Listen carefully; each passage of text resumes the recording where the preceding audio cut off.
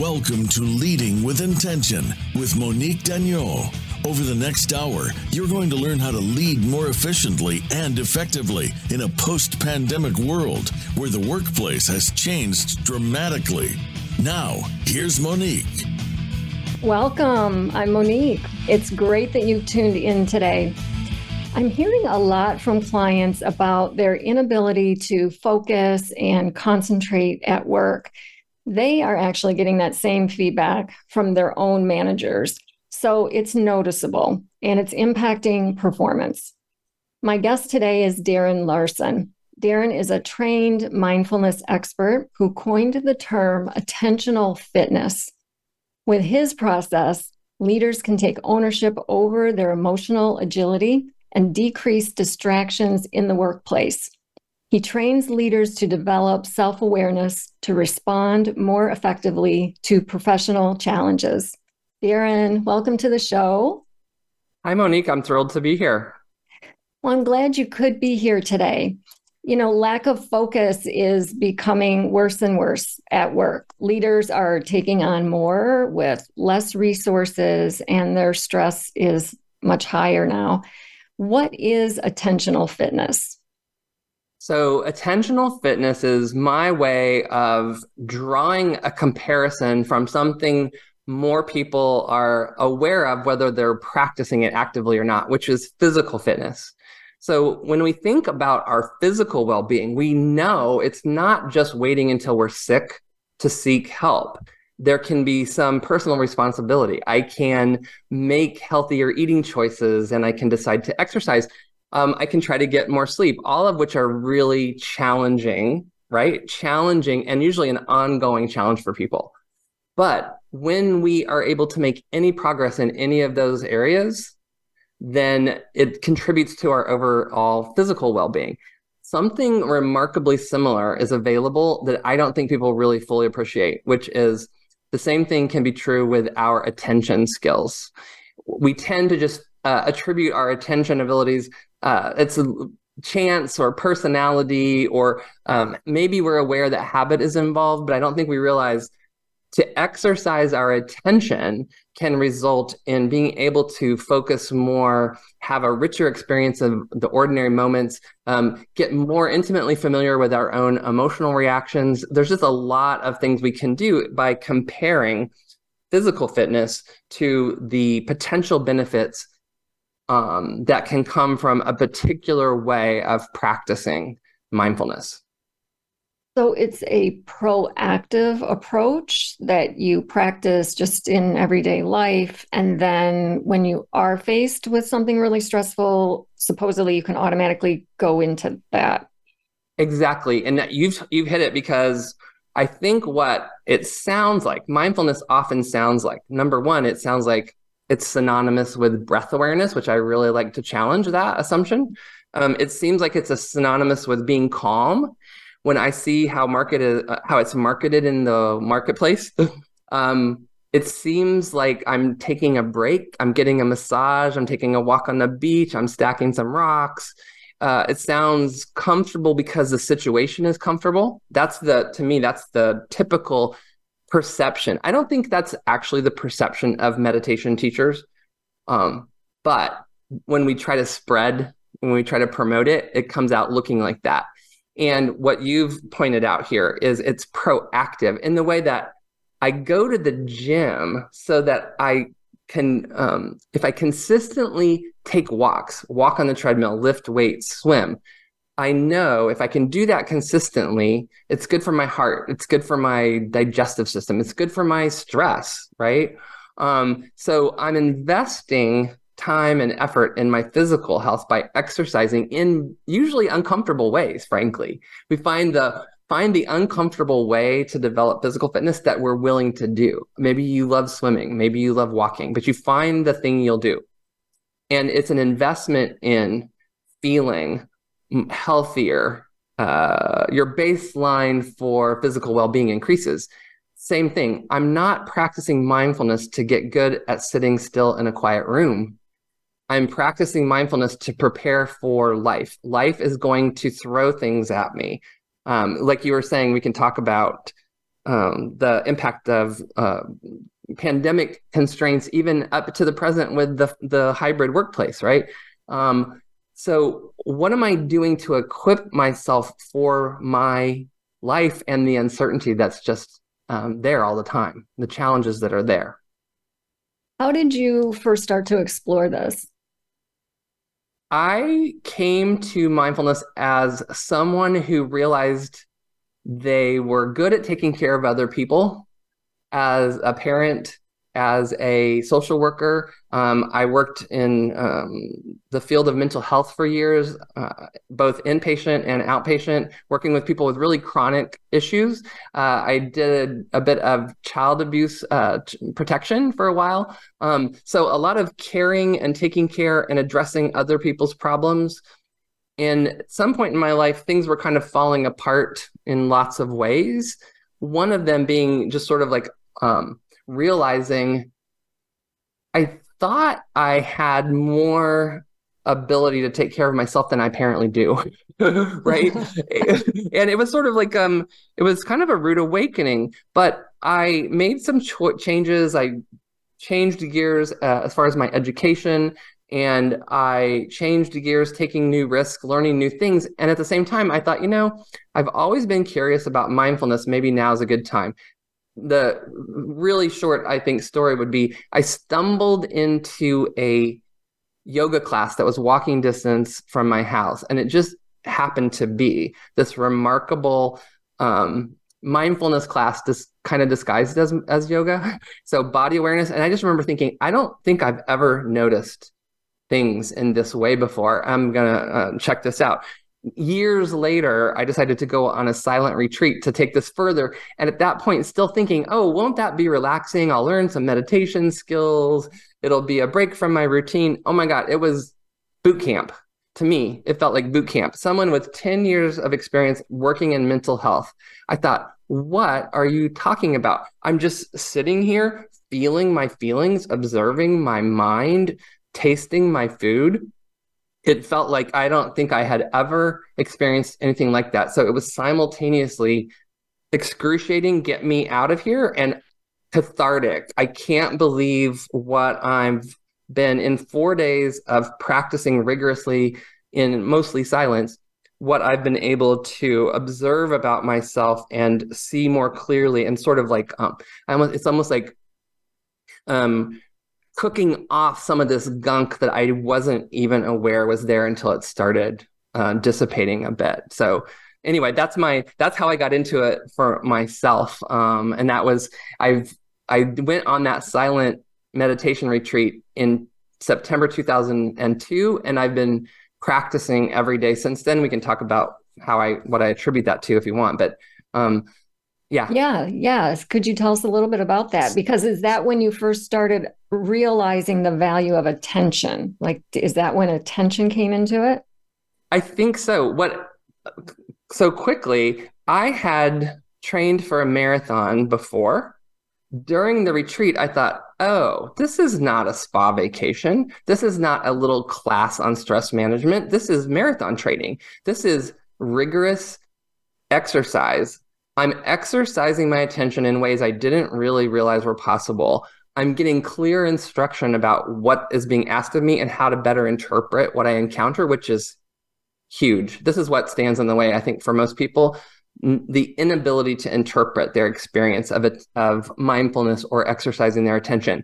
So I thought, oh, just like when I go running, every week I'm putting in these miles. I'm sticking to the schedule. On Sundays, every Sunday that gets longer and longer, I'm always playing my edge. And I would never say I'm training for the marathon wrong by noticing that last mile is really uncomfortable. But wow, I can't believe I can do 6 miles now, 8 miles now, 12 miles. And something very similar happened, that I was noticing my attention responding in a similar way. This is challenging my attention. This is not unconsciousness or numbing or distracting or solving all my childhood issues or picking and choosing the emotions I want to experience. This is exercising my attention in a way that I want to say it not intellectual, but more experiential, like, oh, this is what it feels like to experience an emotion or observe a thought or taste a couple bites of my meal. So it popped as exercising my attention is resulting in an experiential awareness that feels really natural and human that I didn't realize I was so far removed from until I started experiencing that in that more rigorous way. Does that make sense? It does. And you mentioned earlier that it's not really breath work, which is how many of us think of mindfulness. And breath work is something that can be practiced proactively that can help in stressful situations. So if it's not breath work, what is attentional fitness? How is your method different from all these other methods out there? Right. So if I think about breath work is a great exercise, just like a treadmill is a great piece of exercise equipment, especially if it's cold outside, right? So to me, if we say that mindfulness is synonymous with paying attention to our breath, we're saying going to the gym is synonymous with going on a treadmill. And hopefully we all know that the treadmill is one of many options. And if I'm going to stay physically active, I'm going to have to experiment with all my options and find the one I'm willing to do. I also might want to develop muscular strength or flexibility. It could be any number of things. And I'm going to pick the exercises that fit that. So it's the same thing. Breath work is an amazing tool. It's popular for a reason, but you have a lot of different options. Let me kind of see if I can quickly explain how breath awareness can point to what's the point of breath awareness and how can that point to other options. When we have one option, we take this instruction, set a timer for 5 minutes, 10 minutes, 20 minutes. Notice the sensations of breathing.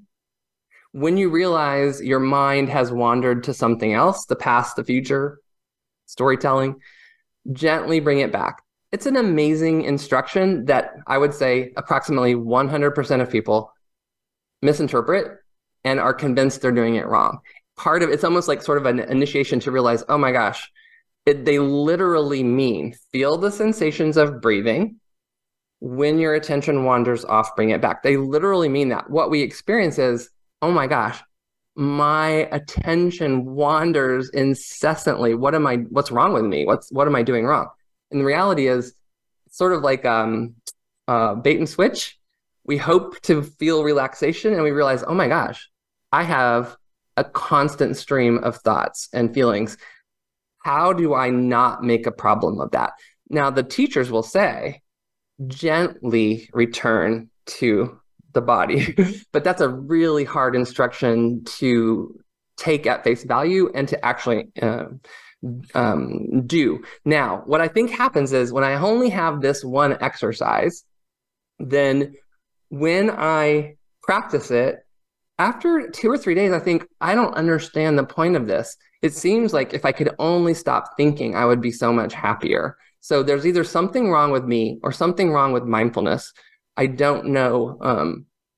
And what's the point of this? I'm going to give up. I think that's probably the majority of people's experience, whether you have an app or not. It's really easy to be discouraged and give up. Now, if I have options, so what makes this so good is, in reality, when you're noticing the sensations of breathing for a few seconds, you're doing mindfulness perfectly. When you realize your attention has wandered, you're doing mindfulness perfectly. That takes time to truly lean into and believe and accept. In the same way that it would be the same thing as if someone started taking the stairs instead of the elevator, and they say, I think I must be doing something wrong because like by the third flight, I'm starting to get like sweaty and uncomfortable. My legs are burning, so I must be taking the stairs wrong.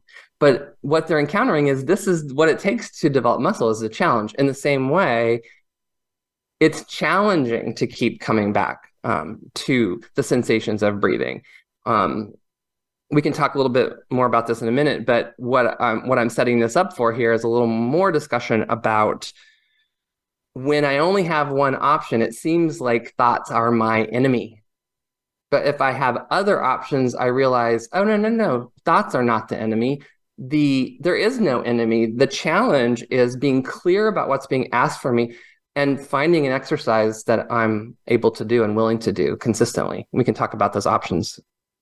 What do you think leaders can get from this? Leaders in the workplace, if they were trying to develop their attention skills that would help them in the workplace, what kind of skills can they develop with this?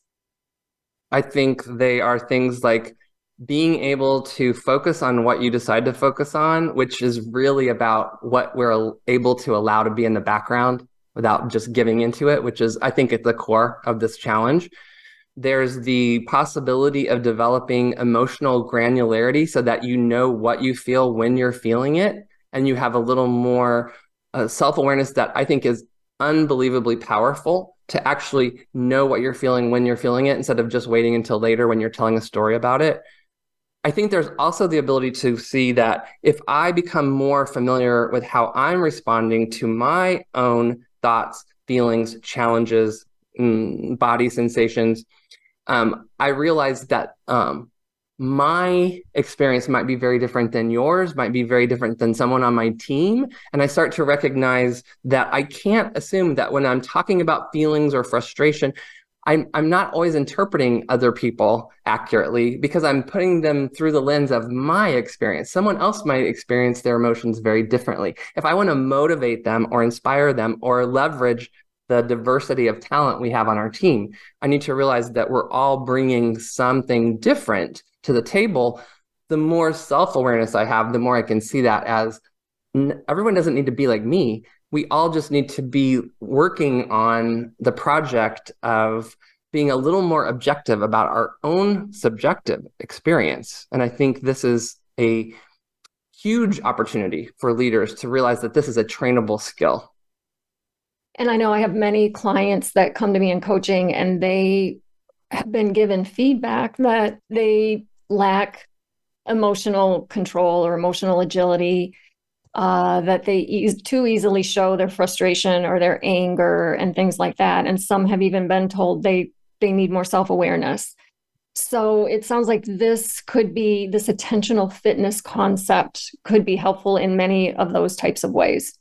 Yeah, absolutely. Not a quick fix, not an overnight fix, but if you're willing to get curious and commit a little bit of attention and curiosity, it can lead to some remarkably liberating places.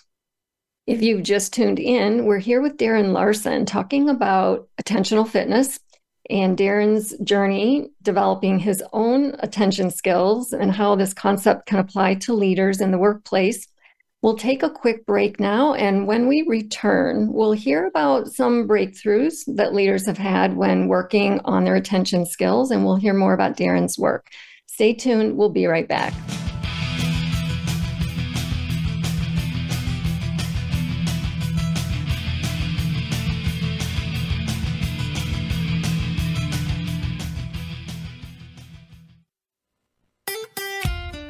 Follow Voice America at facebook.com/Voice America for juicy updates from your favorite radio shows and podcasts. At MD Consulting, we provide executive coaching to leaders struggling with workplace challenges and pain points.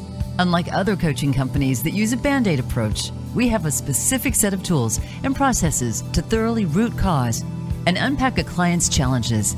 Our specialized method helps you implement measurable and sustainable solutions to enhance your leadership skills and develop your team. Visit www.mdconsultingglobal.com to book a complimentary breakthrough session.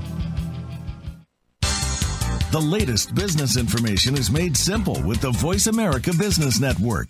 The professionals in the business world bring you live talk radio shows featuring an array of business topics, strategies for building wealth, sales and marketing, stock trading, investing, and business technology. Voice America Business hosts are professionals in their fields and bring to the airwaves weekly business discussions that offer up-to-date information, advice, and education. The Voice America Business Network. The bottom line in business talk. Voice America programs are now available on your favorite connected device. including Amazon, Alexa, and Google Home. Through streams with Apple Podcasts, TuneIn, and iHeartRadio, listening to your favorite show is as easy as saying the show name followed by the word podcast. Hey, Alexa, play Finding Your Frequency podcast. If that doesn't work, try adding on TuneIn or on iHeartRadio or on Apple Podcasts. Voice America Business Network, the bottom line in business.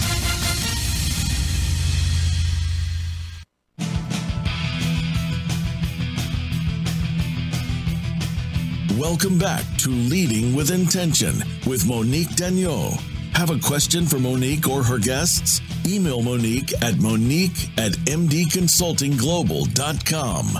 Now, back to the show. Welcome back. We're here with Darren Larson talking about the importance of attention and how to develop those skills to be more effective in the workplace. Darren, before break, you were talking a little bit about there are other options besides breath awareness, in the mindfulness and attentional fitness. Can you say a little bit more about that? Right. And so I was starting to say that once we understand, and that can take a long time to understand how to do a breath awareness exercise, what we start to notice is the essence of practice is I'm paying attention on purpose to a specific sensation briefly. The breath is brilliant for this because an inhale only lasts a few seconds. An exhale only lasts a few seconds. There might be a little space between, but we're talking about durations that are very short, right? We're also talking about something that operates fine, perfectly fine in the background. So you can go all day and never notice that you're breathing. Your body takes care of that for you. But it's available if we decide to notice it. We can bring that and foreground it, right? The other advantage of breath is that it's a sensation that is compelling because there's movement in it. So I'm going to leave it at that. But so using these things, brief spotlighting of an ordinary sensation, especially one that's moving or changing in some ways, is really the point. So we're talking about body sensations in this example, but we could just as easily say, I'm going to set a timer for 5 minutes, and I'm going to notice sounds happening around me. I'm going to be pulled to a sound, listen for a few seconds, and then repeat listening to that same sound or another sound. So I can apply the same thing, spotlight what it's like to hear a sound for a few seconds. If it's moving like a car going by or something, bonus, but it's the same exercise. We could do something like this with seeing, taking a walk and actually noticing where your gaze lands as you're walking your dog. So it could be auditory, it could be visual, it could be bodily. Is that making sense that I can explore? Some people will do breath awareness and it'll actually make them anxious, or they're so aware that they're controlling the breath that they get all caught up in that. What I have found, especially smart people, creative people, people who think a lot, problem solve a lot, we're trying to redirect our attention out of our imagination without being forceful about it. So if there's a lot of internal chatter, it can be remarkable to get some momentum around hearing sounds happening around us for a few seconds at a time. And that can be, again, skill development gets better over practice, just like learning to play the piano. The more I practice this, the more I can choose to redirect my attention to an external sound, which creates the possibility of just getting a little break from my chatter. Is that making sense? It does. And what's an example of how a leader could use this? So we were talking a little bit about how if I'm a leader and I've got a team, and part of the challenge is making sure we're all communicating well. I think there's a lot of communication challenges in teamwork, right? And we can assume the way I feel my feelings is how other people feel their feelings. And what I have found is that there's not a right way to feel your feelings. Some people feel their feelings more as tangible sensations in their body, embarrassment in the face, a weepiness in the eyes, nervousness in their chest or stomach. While other people, and I'm going to go say a lot of the leader folks that I talk to tend to be more, if they're aware of emotion, it's more of a narrative. It's a story. There's something in the content of what they're telling themselves that implies their emotion. So when someone who is has a more analytical experience of themselves in the world, and they're trying to tell other people,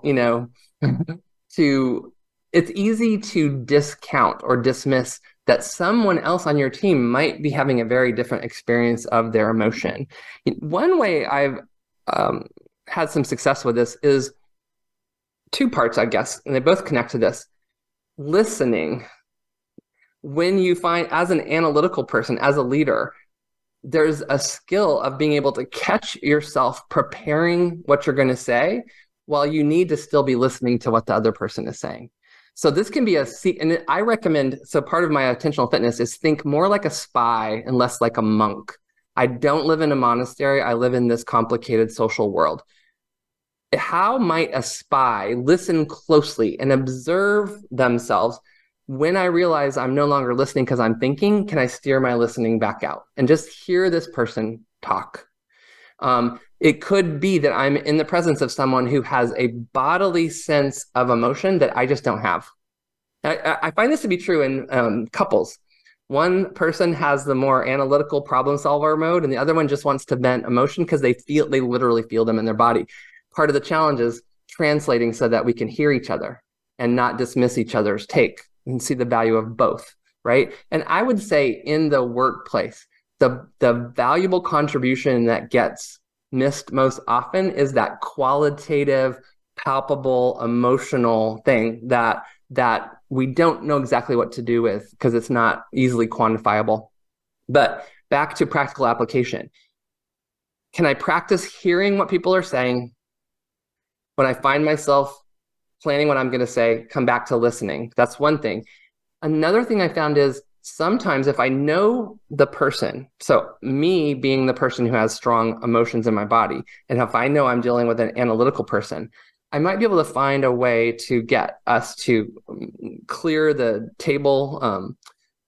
So for example, I might say, would you be willing to describe, are you experiencing discomfort right now on a scale from 1 to 10? It seems like you might be uncomfortable. On a scale from 1 to 10, how uncomfortable are you actually?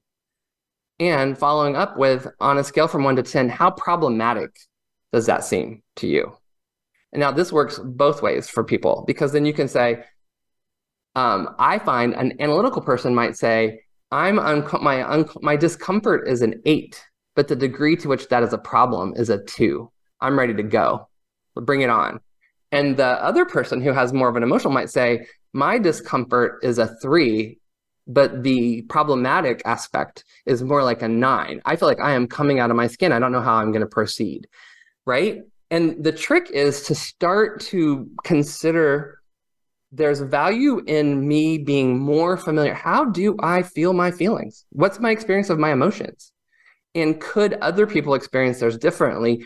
Can we work on addressing the communication barriers there instead of pretending that everyone's going to suddenly experience their thoughts and feelings in the same way? So I hope that's a new idea for people to kind of swirl around and play with. I don't know. Does that seem doable? Yeah, thank you for breaking that down.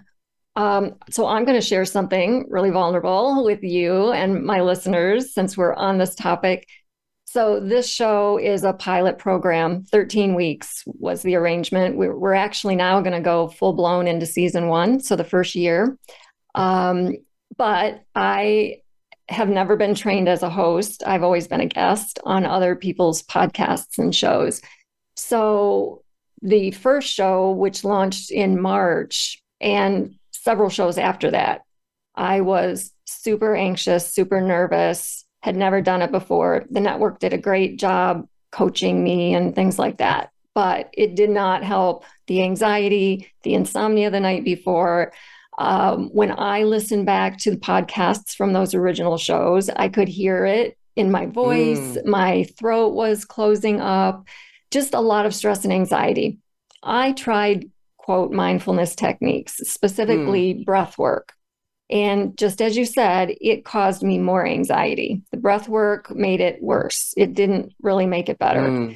So I really was at a loss as to what to do. And I had to move forward with the shows anyway. And I'm hoping over time it's gotten better. I'm hoping my listeners, have noticed a difference. But what could I have done differently at that time? Yeah. So we would probably have to have a longer conversation, but the questions I start to ask are, when that comes up, is it something that you tangibly feel in your body that you could say, oh yeah, I can feel it in my chest? So now that's going to vary. Some people, it's more like, oh, my mind just races. Some people, it's going to be, I feel it in my chest or stomach or face. And then some people, it's going to be some messy combination, right? What I see as the possibility is a couple of things.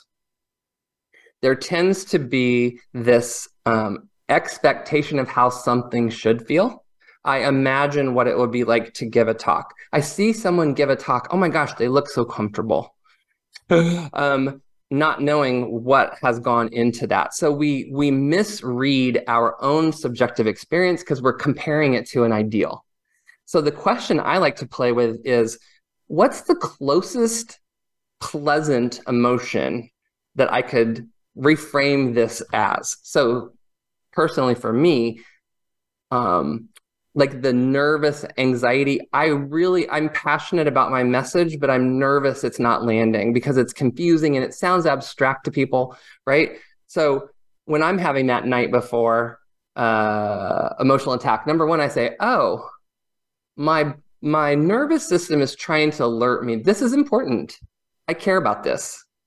And this might feel differently in my body than it feels to someone else. I don't know what other people think. In fact, this is one of the things I like to try to do is try to pretend I don't know what other people think and feel as a way to take myself off the hook from what I'm bringing into that. Like, the joke is I really don't know what other people are thinking and feeling, but it seems like I do.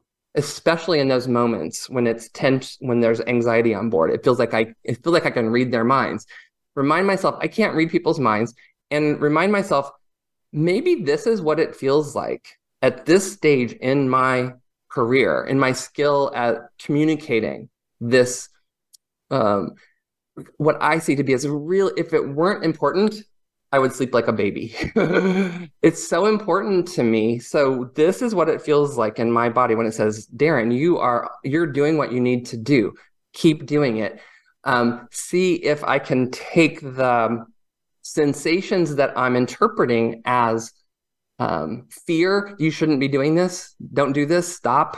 You're going to embarrass yourself. And say, maybe this is the very thing that is fueling my passion, and I can calibrate my relationship to it.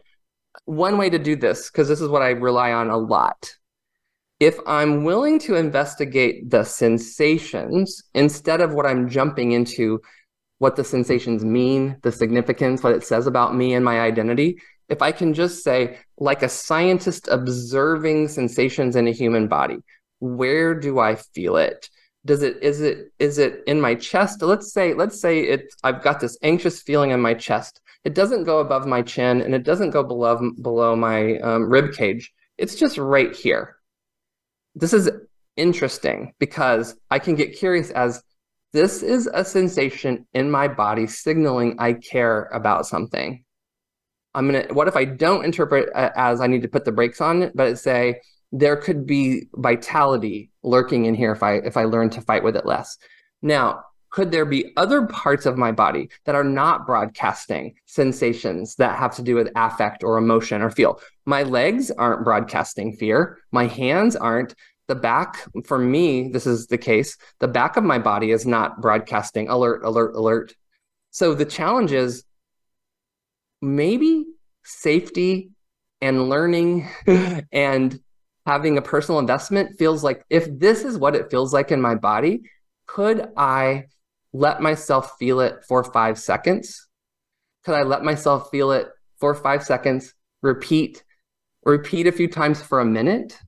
Could I let myself notice that I could feel this feeling in my chest for a few seconds and then feel a place in my body that is not broadcasting alarm. And this is, I so appreciate this. I hope it's coming out as somewhat coherent, but this to me is where when we just think mindfulness is about being calm, we're missing a huge opportunity, because it's about noticing what it's like to be alive with less internal friction. It's about not being calm on demand, but remembering you have a choice, especially when the stakes are high, especially when you care, especially when it comes to relationships and leading. I can choose how to respond to this. I can break it down, work on taking it less personally by investigating my subjective reaction with a little more objectivity, right? Huge and powerful, and so much more than just relaxation. So for busy leaders, what is one thing that they could do right now, immediately, to try to practice this technique? I would say take 1 minute at the beginning and 1 minute at the end of your day, hit a timer for 1 minute, and just feel what you feel in your body. Might be your breath, might be your heart beating, might be the temperature, might be emotion. Feel what's there to be felt. Treat it as an experiment. Give it 4 to 6 weeks. First thing in the morning, last thing when you sign off at the end of the day. And then throughout the day, this is the hardest part because it's more spontaneous. Can you check in with, this is what it feels like to wait for a Zoom meeting to begin. This is what it's like to get an email that I now have to deal with this thing. To take a few seconds. So 1 minute beginning of the day, 1 minute at the end of the day, and a few seconds here and there throughout the day, noticing what you're feeling when you're feeling it. Do I have time to give an example of this was a strategy I gave with a nurse during the pandemic she was an ICU nurse and having this young, loved her job, but feeling depleted. So she did this for a few weeks and she was noticing very quickly, it's not a logical thing, but it's like, I didn't realize the emotions I was pushing down until I started giving myself a minute or 2 or 3. What happens if you make a minute, you realize, you know what, I need 2 more minutes of this. If I give myself the actual 5 minutes, 3 minutes to be a human being and feeling the residue of the day, how it's impacted your body, we're not machines. We're not artificial intelligence. We're human beings with emotions. We don't realize what we're pushing down until we give ourselves time and room and permission to actually feel what's there without solving anything. I'm just relating to my emotional experience a little more effectively. We're here with Darren Larson discussing how leaders can develop their attention skills and some ways to practice and test out his approach. A few reminders before we take a quick break. I'd love for you to visit my website at mdconsultingglobal.com. There you can sign up for my blog that comes out twice a month, and you can connect with me on social media. As always, you can email in your questions to me for me or the guest to answer on the show. You can do that at monique@mdconsultingglobal.com. And if you are a leader or a CEO of a Fortune 500 company and would like to be a guest on the show, especially since we're going into full-blown season 1, you can reach out to me at that email address also. After we come back from break, we'll hear more about Darren's work with leaders. So stay tuned. We'll be right back.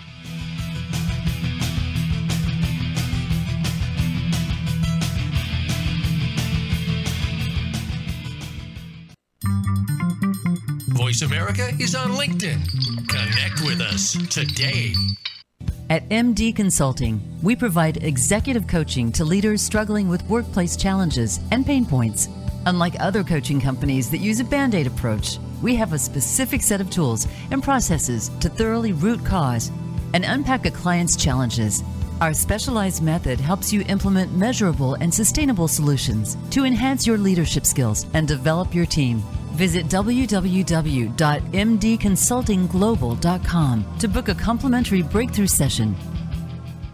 Have you become a member yet? Sign up now to become a member of Voice America. It's always free and easy. Plus, you get to take advantage of some great member benefits. Get unlimited access to millions of hours of on-demand content across all of our channels. Keep track of your favorite episodes, shows, and hosts in your own customizable library. Find out what shows you might be interested in based on your favorites. Plus, you get insider access with our newsletter. Membership gives you more. Sign up at voiceamerica.com and click register at the top right.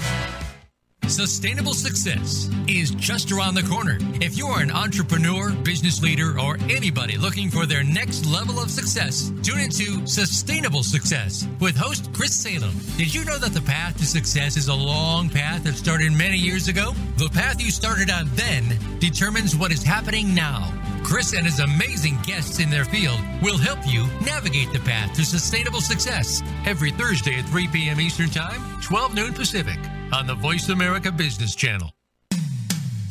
When it comes to business, you'll find the experts here. Voice America Business Network.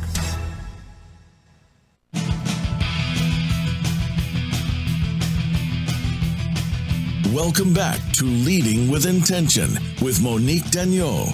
Have a question for Monique or her guests? Email Monique at mdconsultingglobal.com. Now, back to the show. Welcome back. You're listening to Leading with Intention on the Voice America Business Channel. We're back with Darren Larson discussing his method of attentional fitness. Darren, I have leaders that come to me in coaching and they have ADHD, dyslexia. They're given feedback from their managers that they aren't focusing, they're not concentrating, they're losing their train of thought when they're talking or giving a presentation. And what they tell me is that as a child, they went through all these programs or in school to try to get help. And at some point they were just told, this is all that we can do. And you've got to figure out your own coping skills and deal with it. Then they get into the workplace and they think they're coping, but they're given feedback that there's still a problem with their performance. How can your method help someone like that? So rich. And I think I have this feeling that it's a big, widespread thing. So number one, it's widespread. I think it somewhat gets back to this idea of we compare our own experience to some ideal. That gap between how I see myself and how I wish I was instead is big and challenging. It makes it even more challenging. My general rule of thumb on something like this is to scale down instead of giving up. And what I mean by that is, this is back to my idea of I want to be a spy, not a monk.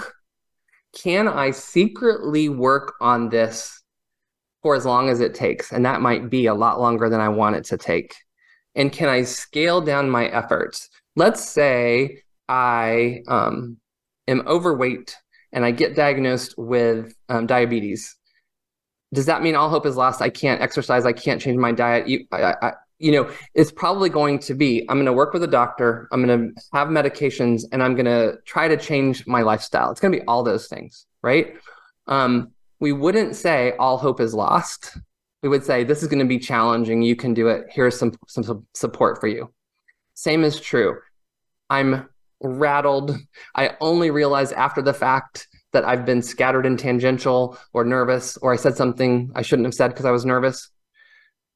One thing I want to say is we think of mindfulness as being more present.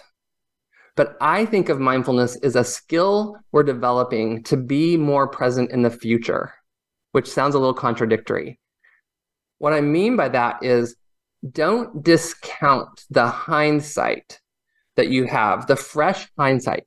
You get to the end of a workday, you sit with yourself for a minute, and reflect on the day, and oh my God, I'm so embarrassed I did that thing I always say I'm not going to do.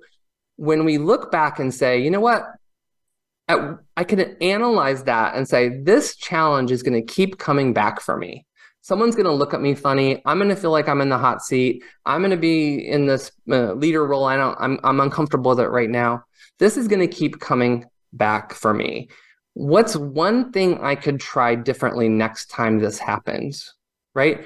What I'm trying to get at here is let's don't undervalue the power of reflection in being able to spot those places where we could choose differently and get a different outcome. It might be a very little difference. It might be, don't say everything that comes to your mind when you're nervous.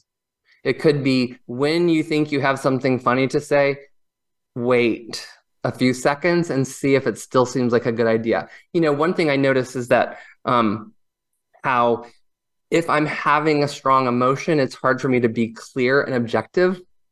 And then later, after that emotion subsides, I can be more objective. We're not good at predicting how we will feel in the future, because whatever we're feeling in the present is impacting that. So don't undervalue the possibility of looking back on what happened earlier today as an inevitable piece of honing these skills of paying more attention in the future. So be more present in the future. The other thing, scale way down. Maybe you're not ready to give a 45-minute talk. Maybe you need to give a lot of 10-minute talks before. Give yourself the cushion, the grace, the wiggle room to develop a skill at scale for you, right? There is no, this is my feeling, there is no perfect self-help book for you or for me. It's very personal, very intimate, and I have to get feedback from people I trust, adjust my expectations. And, we're talking kind of generally here. So I'm wondering if I should think of something really specific. This is sort of related. It came up yesterday. Someone was saying, before the pandemic, this was like a CEO. Before the pandemic, I was able to read a book. I loved reading. Now I feel like I can't even get through a chapter. I said, okay. So when we compare now with how it was, it feels like torture. Would you be willing to secretly, quietly shoot for fewer pages? Could you read 2 pages? Could you read 1 paragraph, celebrate for a few seconds, read another paragraph, celebrate? I think what happens is we get thrown by these hurdles and we give up hope. Oh my gosh, I read a page, I don't remember what's on the page. I'll never be able to read books again. The reality is my attention is really frazzled. I'm gonna have to start over. I'm gonna have to read 1 page. I'm gonna have to read 1 paragraph and start putting this together. And I think that's a project for someone to explore with some privacy. We don't have to tell everybody, oh my gosh, I read 2 pages of a novel today. It's a secret project. Before you know it, you'll be reading chapters again. It will take less time than you fear it will to bring that back, but not if you're constantly comparing now to what was. Work with what you've got now. One little thing, I have trained for marathons. I could not run a marathon right now. I ran 2 miles yesterday. It was hard. So does that mean I shouldn't have run 2 miles? Or does that mean I'm adjusting for now instead of just not exercising, right? So scale down instead of giving up. That's a shorter way of saying that. What do you think of meditation apps? I think they're great. Such a good question. I learned from cassette tapes, which means I would find 1 good cassette tape and listen and listen and listen. And then what that meant was I was so bored by it, I had to practice doing it without the cassette tape. And I think that is actually a real benefit in this endeavor. So what I would say is, if you have a meditation app that you like, find an exercise that you like. What I find is there's no app there that I like all that. In fact, I like very few of the exercises on most of the apps. But if you find one exercise that you like, it helps to have that guidance. Work on becoming your own mindfulness coach, meaning if being guided through 10 minutes of a relaxation exercise works for you, try to do that by yourself without the guidance once in a while. Mix it up every other day. I'm a big fan of mix it up. Listen to the guidance today. Do your best to repeat the guidance for yourself tomorrow. Go back to the guidance the next day. Before you know it, you can guide yourself. If 10 minutes is too long, do it for 5 minutes and celebrate that. Scale it down. I would throw in there remind yourself you don't need the app to be mindful. Think of an app as like extra challenge or extra support, like going to the gym or working with a personal trainer. The real goal is to bring mindfulness into ordinary moments. That's where the power is going to be, especially uncomfortable moments. So to me, attentional fitness refers to habits, exercises, and strategies for responding more effectively to life. The app is great, but you really want the app to be an investment in how do I listen in a meeting? How do I, how do I do in those liminal moments when I'm at a stoplight and it feels like I'm just going to check my phone real quick, and the next thing you know, people are honking at me because I should be going forward. There's these, in fact, this is what I think would be the most clever way to explore what I'm talking about secretly, find those little moments where it feels like I'm just going to take a few seconds and check Instagram. Next thing you know, 15 minutes has gone by. See if you can try sacrificing one of those a day, one of those little liminal moments, whatever it is that you do. It feels like I'm being productive. I'm checking something off the list, but it results in regret. I'm always looking for those things that my habitual reaction results in regret. Am I willing to sacrifice one of those a day, one of those every 2 days? It's so satisfying to decide not. I love Instagram, by the way, full disclosure. I love Instagram, but I'm terrible at determining how much time am I going to spend on it. When I say, you know what, I'm going to sit with this urge, I'm going to surf this urge to scroll for a minute or two, I have never regretted that. I don't think anyone has ever regretted that. But think of it as not a personality trait or personality flaw, but a attentional challenge. Can I, more often than never, notice the urge and forego that short-term payoff, and instead think of this as an investment in what happens if I get better at deciding what to put my attention on instead of leaving that to who demands it. And Darren, how can listeners find out more about you and your work? So, I guess Instagram, now I've said that. My website is, luckily I'm very Googleable because my name is spelled strangely, not because I have some kind of spiritual name, but because it's after my great-grandmother, actually her last name, Daron Larson. I guess people will see that in your materials. I've got a TED Talk. I've got a website. I'm on Twitter, Instagram. Oh, I have a 10-part course that's like each session is maybe 10 minutes on the Insight Timer app. That's kind of fun. And it reinforces some of the things we've talked about, all these options you can explore and decide on the ones that work for you. I'm also on the Bright Mind app, which not very many people are aware of, but is a very multi-sensory approach that gives you lots of reminders of how many options you have for practicing and applying those in real life. You've been listening to Leading with Intention on the Voice America Business Channel. My guest today has been Darren Larson on the topic of attentional fitness.